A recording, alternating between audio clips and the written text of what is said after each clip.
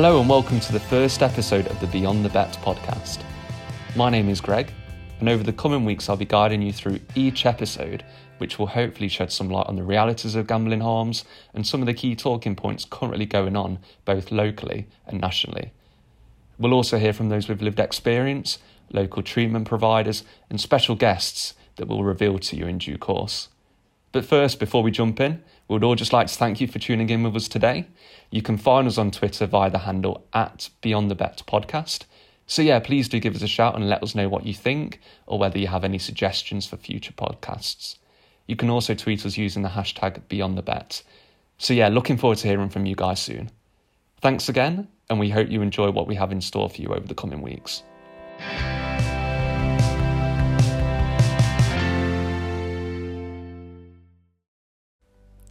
So, without further ado, I'd like to introduce you to our very first speaker of the Beyond the Bet podcast. Caitlin, project lead for the South of Wales, is going to provide an insight into why people gamble, both for those who gamble recreationally and also those who could be gambling in a harmful way. Today we're going to look at the reasons why people gamble. There's an array of social, economic, environmental and cultural issues making a really broad range of motivational factors. Financial rewards are most commonly linked to the reasons why people gamble. Many people gamble because they believe they can win money, maybe pay off debts, and all their money worries disappear. Advertising promotes the "it could be you" scenario, that anyone can be a winner and live the highly desired millionaire lifestyle. And it gives a sense of hope that their life could improve. Hope is an important reason, with the increased exposure of gambling led by the industry's marketing to people unhappy with their current circumstances. Have you ever talked about what you do with your winnings if you actually did win the lottery?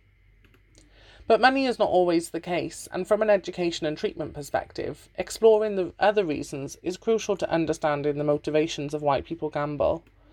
Other factors can play a part, including escapism, players separating themselves from the realities of everyday life. It can make you feel part of a community, potentially the only social community that someone may be part of. Gambling can help escape from reality for a while, and can be social, and also includes the element of risk-taking. Gambling and betting could be the social standard within a particular friendship group, and some people grow up in households where gambling and other risk-taking behaviour is the norm. So being part of something is key, like people joining an office sweepstake with colleagues, maybe picking out a random name on a big racehorse, and betting with friends on the winner of reality shows like Strictly Come Dancing and Love Island. In film and TV, we see characters enjoying a night out at the casino or an afternoon at the races. There's often a suggestion of cool people being social with very successful people, whether it be the glitzy casino environment, a loud and exciting amusement arcade, or even an online betting place. For the time that someone is taking part, they can be surrounded by different people, different sounds, and different emotions. Some other factors of why people gamble shouldn't be ignored. Gambling passes the time, which could be a real pull for someone who has a lot of time on their hands and needs to alleviate boredom. Some people play games and gamble when they're feeling low and they want to feel better. Sometimes people start gambling very young and it becomes a way of life. Some also feel that they're developing a skill and are motivated to improve that skill. Another reason why someone gambles could be because of that feeling of giving back.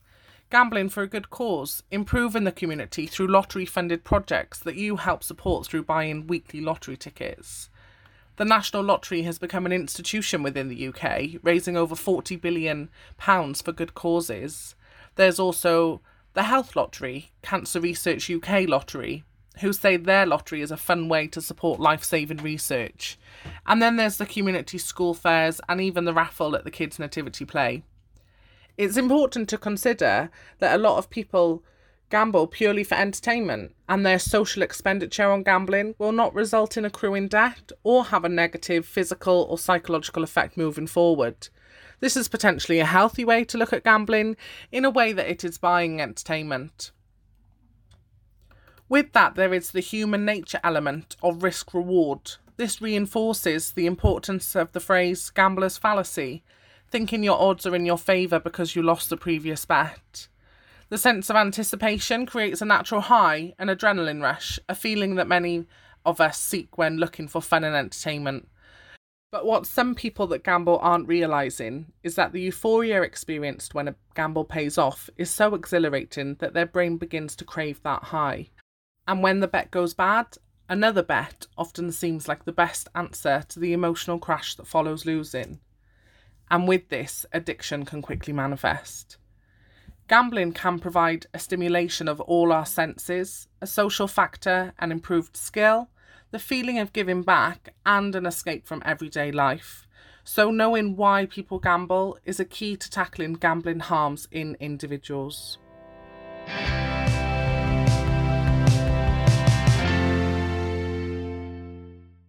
Thank you for that, Caitlin. That was a really thorough overview and a brilliant insight into why people may choose to bet and gamble. I think some of those points that you mentioned are underexplored and less commonly linked to gambling than others. Next up, we've got our very first guest on the Beyond the Bet podcast. James, the project lead for the northwest of England, is speaking to Simon Watts, Public Health Registrar for the Greater Manchester region, about what is currently being undertaken at a local level and the role that public health teams and local authorities can play moving forward to try and mitigate gambling harms. We hope that you enjoy. Simon, thanks for joining us. Thanks, James. So, if we could ask you first, could you tell us how you came to be involved in the work to reduce gambling harms in the Greater Manchester area? Yeah, that's fine. Yeah, so I'm a public health registrar in Greater Manchester. So I started working in Greater Manchester a couple of years ago now, and was based with a local authority, Tameside, which is just east of Manchester. So when I joined the council, gambling harms was something that the council had been wanting to look at for a little while.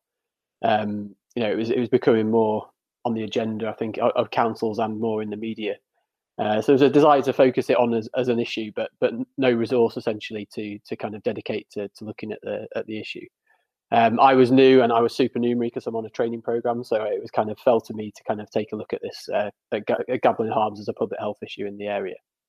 I can touch on later maybe about the specific work we did in Tameside and Greater Manchester, but I mean, quite early on when I joined, I did link up with colleagues in other councils to try and understand what have others done on this health issue. So I went over to Yorkshire and Humber. They've got a really well established regional working group, so based in Leeds, and it was at the time it was chaired by the Director of Public Health in Leeds. So on the back of that, I decided to set up a Greater Manchester group, initially as kind of an idea sharing kind of forum between different councils. So, me and Tameside, what am I doing around this issue? What are Wigan doing? What's Salford doing? Just so we kind of had sight of each other's work and we could kind of swap ideas. I suppose following that, I took the decision to make it a bit more formal. We applied for some funding to kind of support a full programme of work in Greater Manchester around gambling harms. As part of that, we got the funding and we have actually hired a programme manager to lead the work who joined last week, which is a really positive step for us. And I think that person's probably one of the only people in the country now kind of hired to just focus on gambling harms within the kind of public sector. So really positive. And I suppose the other thing we did kind of quite early in the year to kind of kickstart this work was run an awareness raising event for the Northwest, which James, I think you came along to, just to try and build this awareness of gambling harm as a public health issue. Great, thank you. So is there any evidence to suggest that problem gambling is more of an issue in Greater Manchester than, say, any other parts of the country? And if so, why do you think that is? Yeah, I think that's a really good question. It's quite a difficult one to answer. So I think that there's an amount of evidence available on a national level around gambling harm and how many people are suffering from gambling harm and gambling addiction. But when you try and get that down to a Greater Manchester level or even a Tameside or another local authority level, it's not that reliable. So we've got annual surveys, household surveys that ask people about gambling. Do you gamble? Do you gamble to the point where it kind of you gamble too much or you can't control your gambling? But the sample size is quite small. So when you try and apply those estimates to a local level, it's not particularly accurate. So the numbers I've kind of used in the past are some work from Leeds Beckett University a couple of years ago, that estimated that 1.8% of people in cities similar to Leeds, so Manchester being a reasonably similar city to Leeds in terms of demographic and income. So 1.8% of people have, suffering from gambling kind of harm in that region. So we've used that traditionally. So in Greater Manchester, that represents about 39,000 people, which 1.8% doesn't sound that high, but then 39,000 people is actually more people than the number of dependent drinkers we've got in Manchester. So alcohol being probably a more recognised public health issue, but actually this is gambling is actually really affecting quite a lot of people. So, and I don't think that message kind of gets out there that much.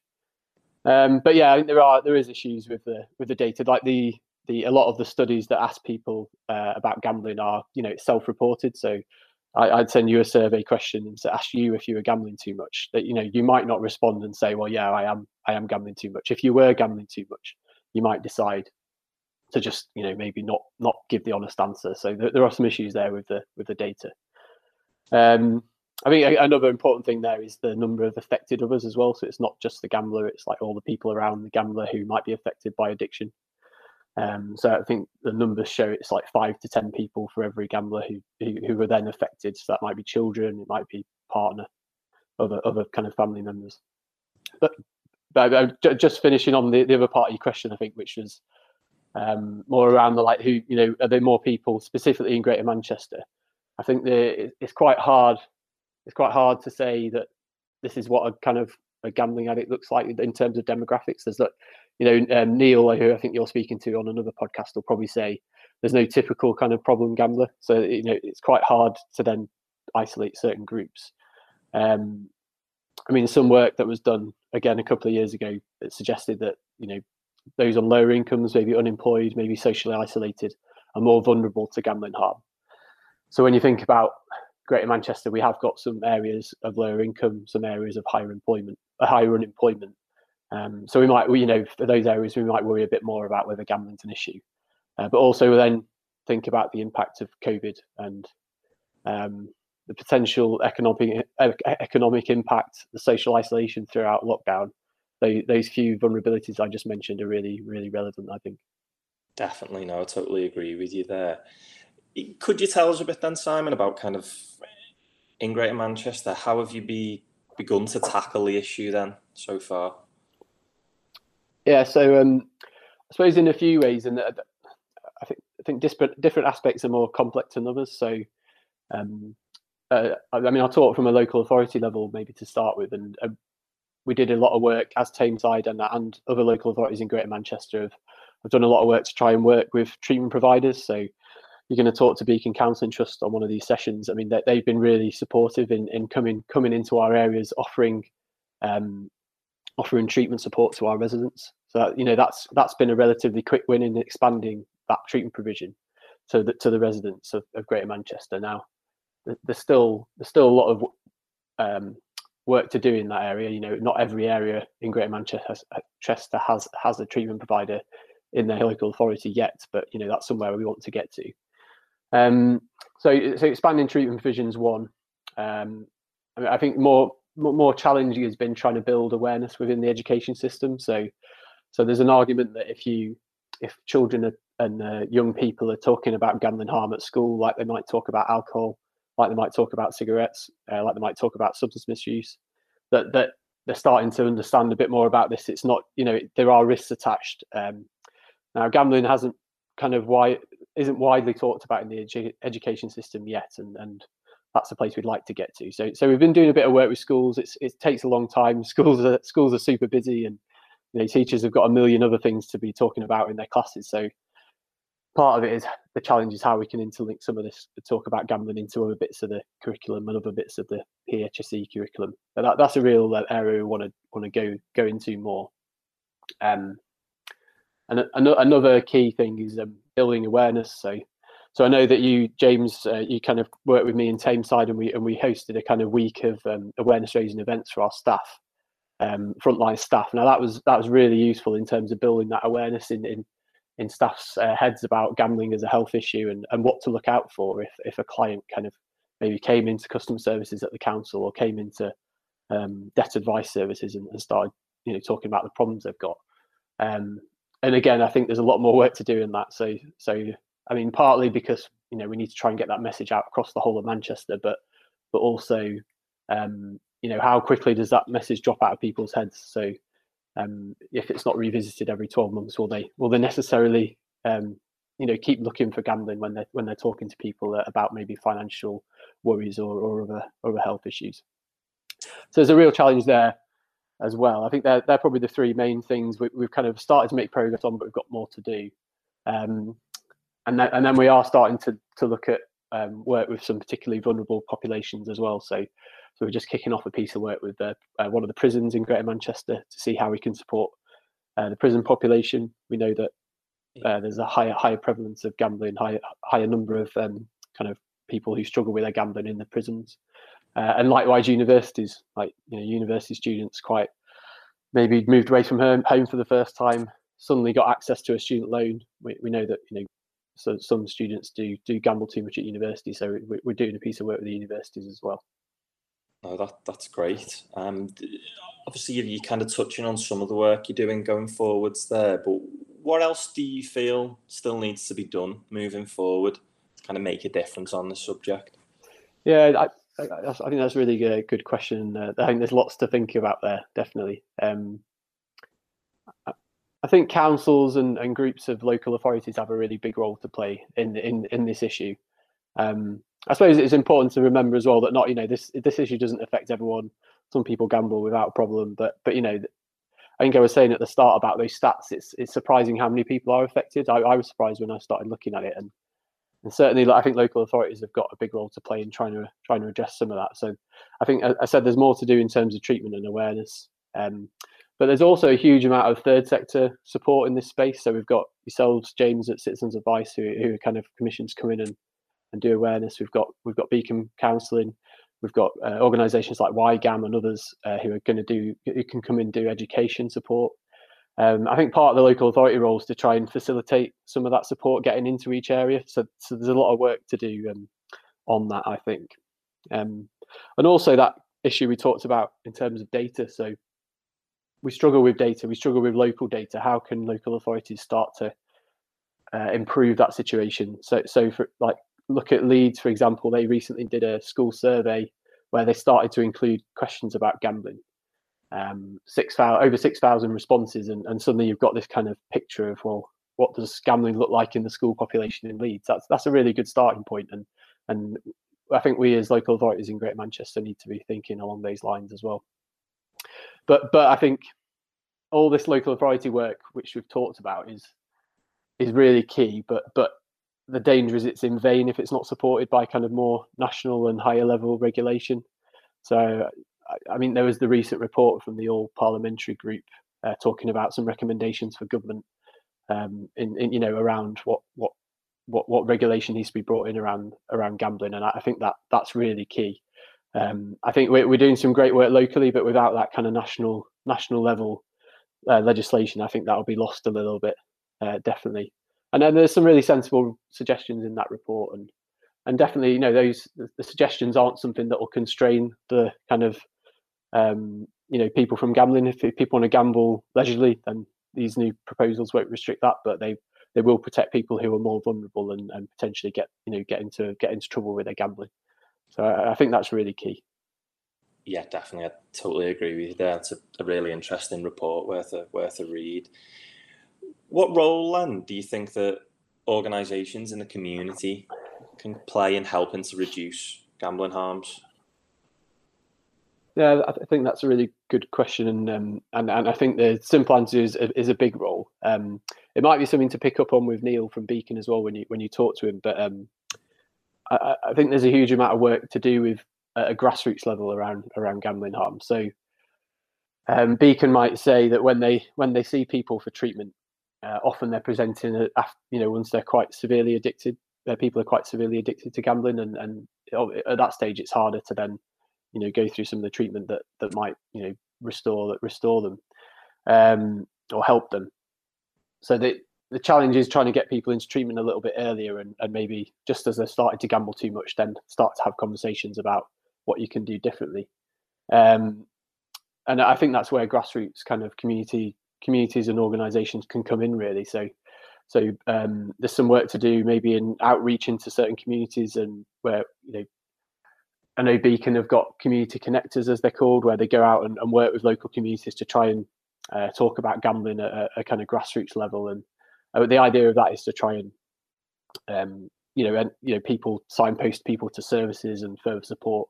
So I think there's a real role to do there, and I think if we can get to a point where people are getting support earlier in the pathway, if you like, so they're getting support when their gambling first becomes a problem, rather than at the point where they're kind of extremely addicted, then that's really important. And I think communities and grassroots organisations have got a big role to play in that. Definitely. So finally, is there anything you'd like to promote? Any work kind of going on in Greater Manchester? Anything else you really want to add on the subject? I think the Greater Manchester work is really, really positive. I kind of alluded to a few of the projects we're kind of working on at the minute when I talked earlier, and we've got a new program manager who's arrived now to try and drive some of that. So I think watch this space in terms of the Greater Manchester work, and we're in a good position now to drive that forward.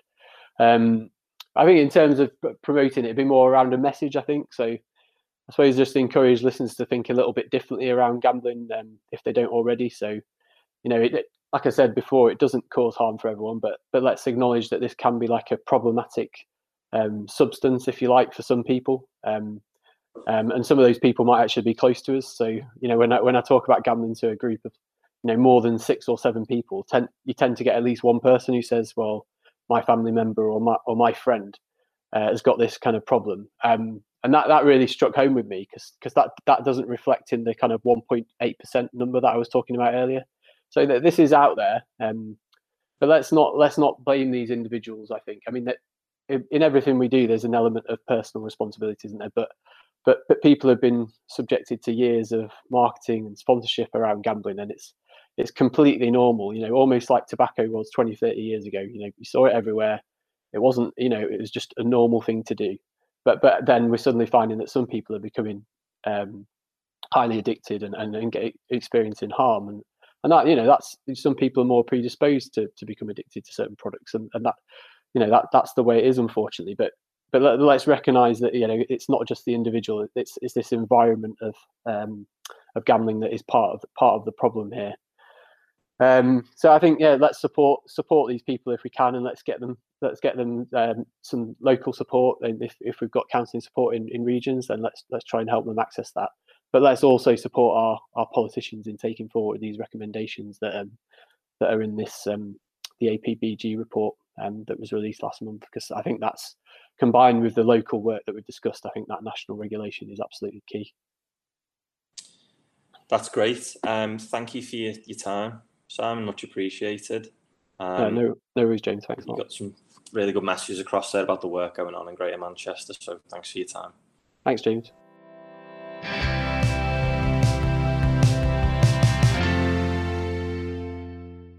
Brilliant. Our thanks goes out to Simon for that really comprehensive overview of the work that is being conducted in the Greater Manchester region. And I also think that the point about advocating a public health approach to gambling was addressed really effectively there.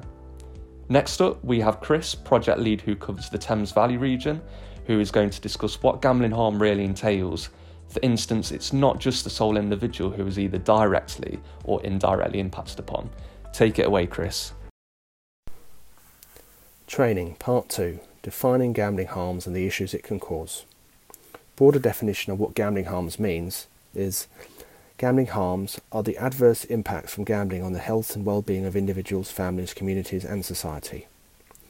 Why is this key to understanding gambling in the current climate? It's not just the consumer or sole individual spending money on the gambling activity which could be affected. There is a wider social network of affected others, such as friends, family, line manager at work, GP, therapist, social worker, team that you manage at work, who could be directly or indirectly impacted by a person's gambling activity. This begins to consolidate our argument around the need to push gambling into the spotlight and advocate that it needs to be a public health issue. If we were to take the gambling-related harm at the centre of a spider diagram, you could broadly divide the harms into 6 categories. On a personal level, the gambler feels stress. They undergo poor health conditions. They can be prone to depression and anxiety, which in its most extreme form can lead to suicide. The gambler can neglect their family when they're obsessing about their gambling activity. Interpersonally, it can lead to relationship breakdown. It can have an impact on others within their families. It can lead or be a precursor to gender or other domestic violence. Legally, it can cause the gambler to resort to theft or crime to fund their habit, which then ultimately leads to imprisonment and time in court. They can be made bankrupt if they're spending too much money. Financially, there can be asset losses. Homes are lost. Debts can be incurred that are unsustainable. There can be a long-term financial hardship for the gambler and their families. People can be made unemployed as a result of their gambling activity. Through work and study, the gambler can often be absent from work because they're occupying their gambling during unsocial times of the day. It can lead to poor work performance. It can impact on workplace well-being services. With community services, it also places loads on charities such as Citizens Advice, but other help charities around the country. And lastly, it places an increasing burden on the public purse, on the NHS, which is having to deal with the throwback of gamblers and extreme activities in gambling.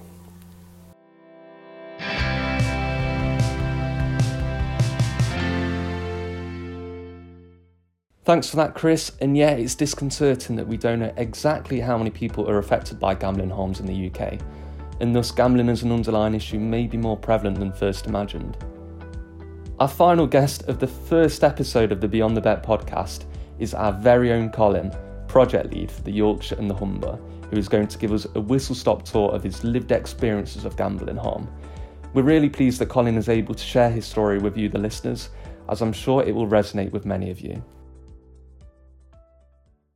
Colin, thanks for joining us. No problem. Just wanted to start by asking you if you could just tell us about how you were introduced to gambling. Yeah, of course. I'm not entirely sure how I was introduced to gambling as such. I don't really remember ever being introduced specifically. But what I did, my earliest memories of gambling, I'm 42 now. I can remember being probably about 11, 12 years old. And we used to play cards. That was what we used to do to pass the time. And when I was 13, got to 13, went to high school or upper school, whatever you want to call it, started smoking. And at that point, that was when I used to knock off school, not proud, but I did quite a lot. And we used to gamble for cigarettes. That's the earliest time that I remember actually doing. We'd sit in the flat stairwells and just play cards all day and just gamble for cigarettes. That's the earliest that I can remember. I don't ever remember being introduced to it. It was just something we did to pass the time while we weren't at school to start with. Okay. And what about then? How did that progress from there? What did that kind of lead into? That immediately then, I've always kind of been fascinated with gaming and things like that. I've always really liked arcade games, going into amusement arcades when we got a Blackpool and things like that. And then as I got 13 to 14, I started going down to local ice rink. And that was probably when it really started, because there were an amusement arcade next door to that, an adult one, where you had the gambling machines, the slot machines downstairs, and then the arcade machines, your sort of Street Fighter games and things like that, they were upstairs. But at 13, 14 years old, I used to be going in Diamond Horseshoe, and I'd never make it upstairs. I'd stay downstairs. I know I shouldn't have been doing it, but I used to play on the slot machines, and that's where it really, really kicked off. I could spend hours and hours. I'd go down with the intention of going to the ice rink and never actually make it there, because the ice rink was after the Diamond Horseshoe. So I'd spend a lot of time on slot machines. Okay, so as it progressed from there, when did you realise that the gambling was becoming problematic, and looking back, how long do you think it had been affecting other parts of your life before you realised it was a problem? I didn't realise it was a problem for years and years and years. It progressed it started off, as I say, with the cards, then it moved on to the slot machines and things like that. I remember when I got to about 16, 17, started going in bookies. I started betting on football and horse racing and things like that. And there was an adult amusement arcade called Queensgate in Bradford, where I used to go. We'd spend literally all day, every day in there. Silly little things. I remember coming home from there, my hands were green because of people that work in banks will tell you and things like that. If you hold pound coins for a significant length of time, it starts to rub off on your hands. I used to come home with green hands because I had pound coins in my hands all day, just continually bumping the machines. And then it moved on. Like I say, I was doing football bets. The first time that I really thought about things as such, in fact, I don't mean in terms of was it a problem, but I can remember not putting a football accumulator on that I'd selected. I was late to the bookies, and it were Ladbrokes, and it was a 5-section, and we picked 5 results from 5 different sections of increasing difficulty, as it were. And I picked it, didn't get to the bookies in time, and it came in, and I'd have won about 400 quid. That set me off chasing. That's one of my earliest memories then, because I didn't win that. That would have saw me through till payday at the time. And from there on, then it was gambling on the football and the horses and anything that I could get my hands on every day, to be honest with you. It wasn't until the fixed off betting terminals came in really that it really started to become a problem. That was probably about 2002 when I think they came in about 2001, 2002, and I started playing them in about 2004, something like that. And that's when it became a massive problem for me.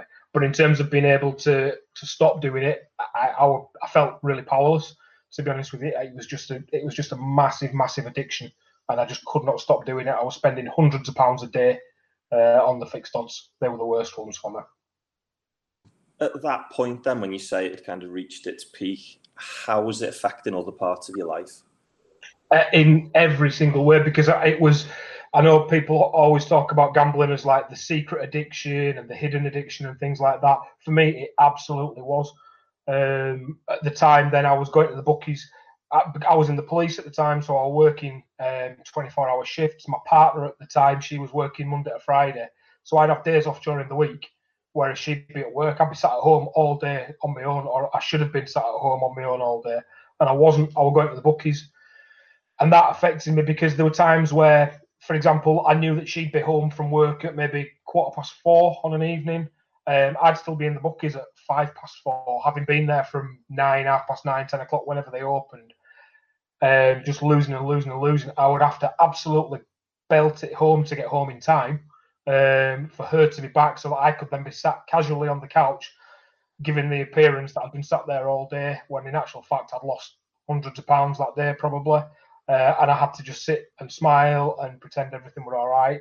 And then potentially have to go to work if I were working nights, something like that, being in the police there to go and help other people when I had all this. It were horrific. It really, it was mentally exhausting because I couldn't speak to anybody, or I didn't speak to anybody about it.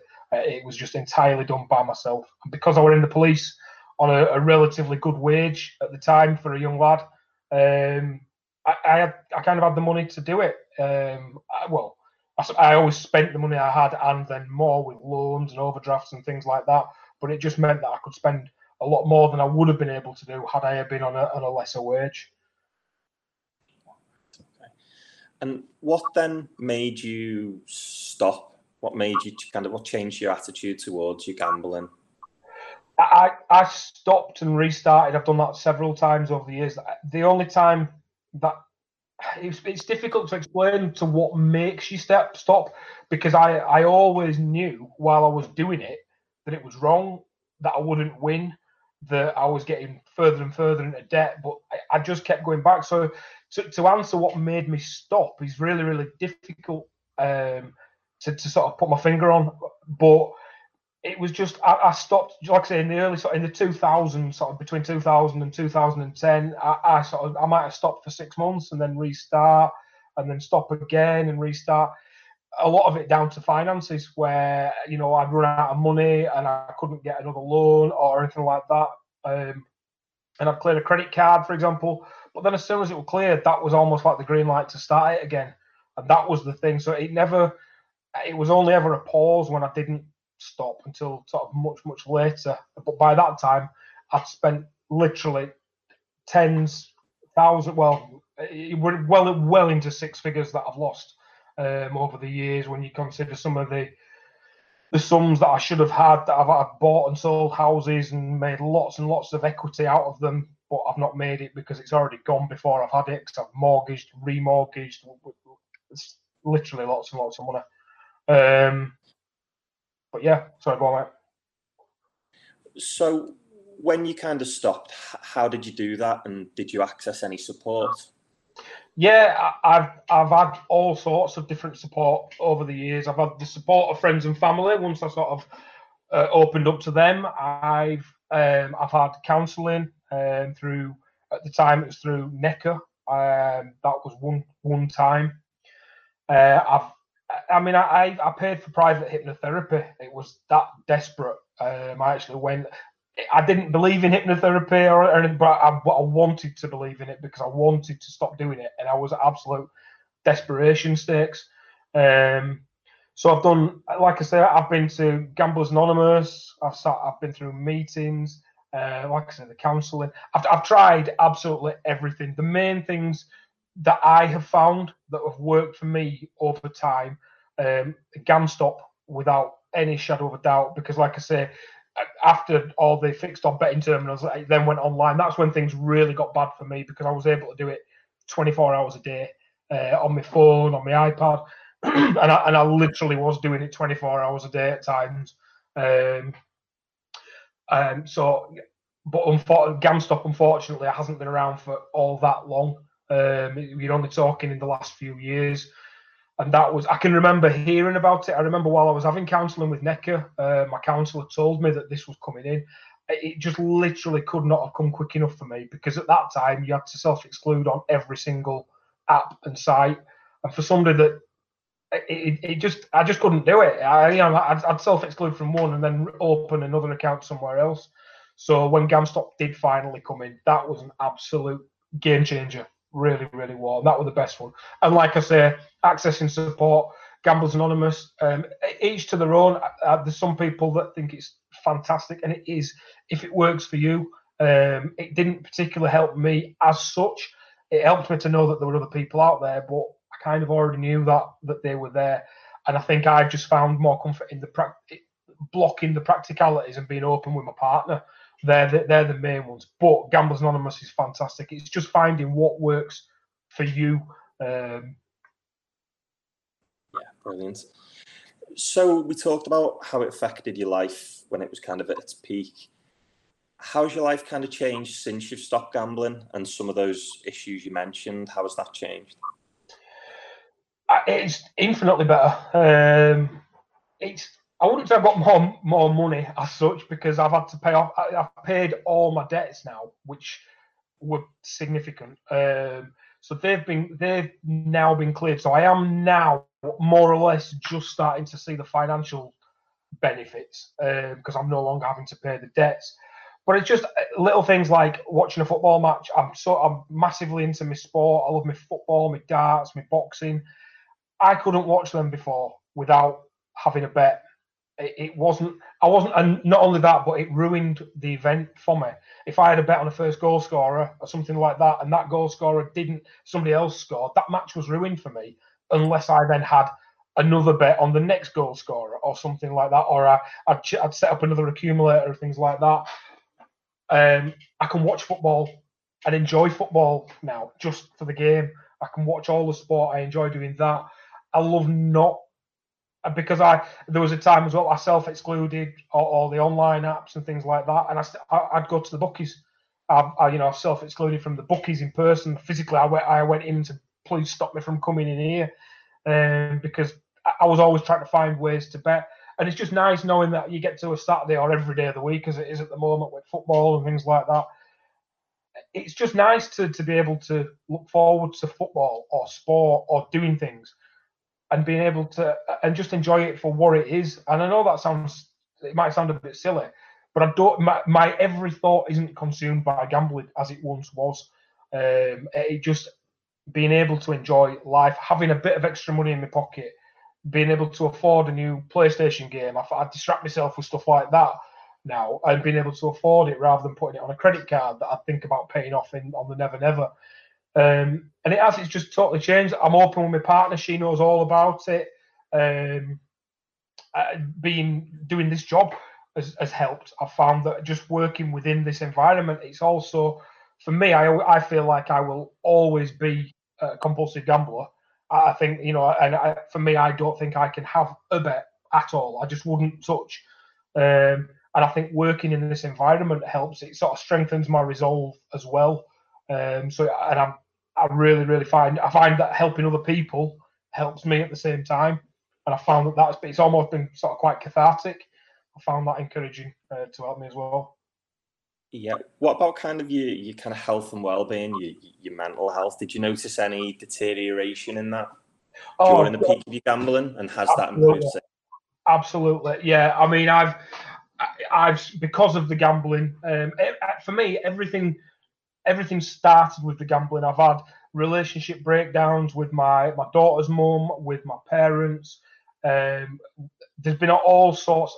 I've suffered with depression for years and years and years. And to look at, there's parts of it you think, oh, well, it's because of the relationship breakup, or it's because of this, or because of that. But then you look at some of the root causes of why these different circumstances have happened, and a lot of it does actually go back to gambling. So like I said, I've struggled with mental health for years and years and years. But, I did and still do. I'm quite open. I still take medication, take antidepressants and things like that. But I think by being so open, just by having a conversation here with you and saying, I suffer from depression, I take antidepressants, etc. By being open and honest, that has massively helped as well. Like I say, my partner knows absolutely everything. There's absolutely no secrets whatsoever. But yeah, I've been in some really, really dark places, and I do attribute that to gambling. But I also attribute the fact that I'm no longer gambling to no longer being in them dark places. There's been a significant upturn in everything really since stopping gambling. Brilliant. And the last thing then, have you got anything you want to promote? Any message you kind of want to get out there? Well, I think some of the things that I've already said really, in terms of, for me, the key part is being open and honest. Speak to somebody, anybody.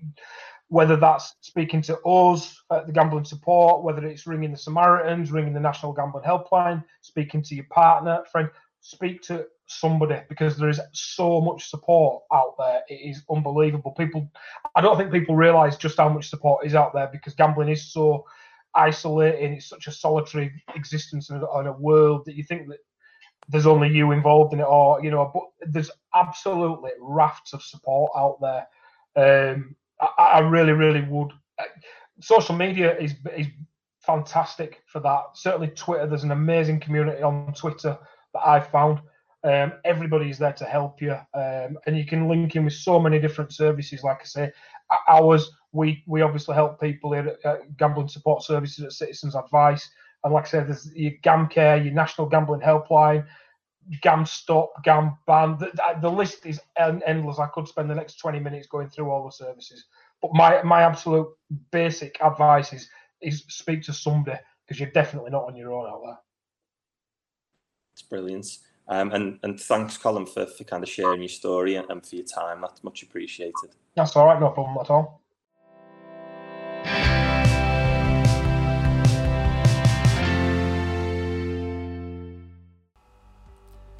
Thank you to James, and a special thanks to Colin, one of our own, for sharing his lived experience of gambling harms.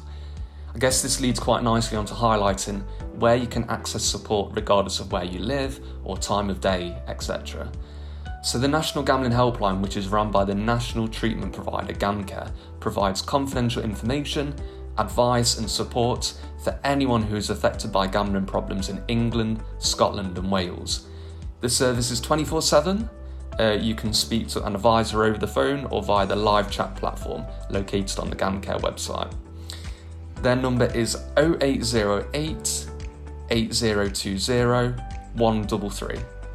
And I think that just about wraps up episode 1 of the Beyond the Bet podcast. Don't forget that you can find us on Twitter. Our handle is @BeyondTheBetPod. And I guess that just leaves me to thank everyone that contributed to this podcast, but most importantly, you, the listener. Thanks again, and we hope that you tune in with us again soon. The Beyond the Bet podcast was brought to you by the Gambling Support Service at Citizens Advice. Special mentions for episode 1 go out to James Calloway for production, Caitlin Tempest and Chris Webster for the training, Simon Watson, Colin Bland for the insightful interviews, a shout out to Joe Edwards for the jazzy jingle. My name is Greg and I've been your host for this episode. Hope you tune in with us again in a few weeks' time. Thank you. The Citizens Advice Gambling Support Service is funded by Gamble Aware, an independent grant-making charity commissioning prevention and treatment services in England, Scotland and Wales, which is underpinned by research and evaluation. We'd like to thank Gamble Aware for their support in helping us to produce the podcast.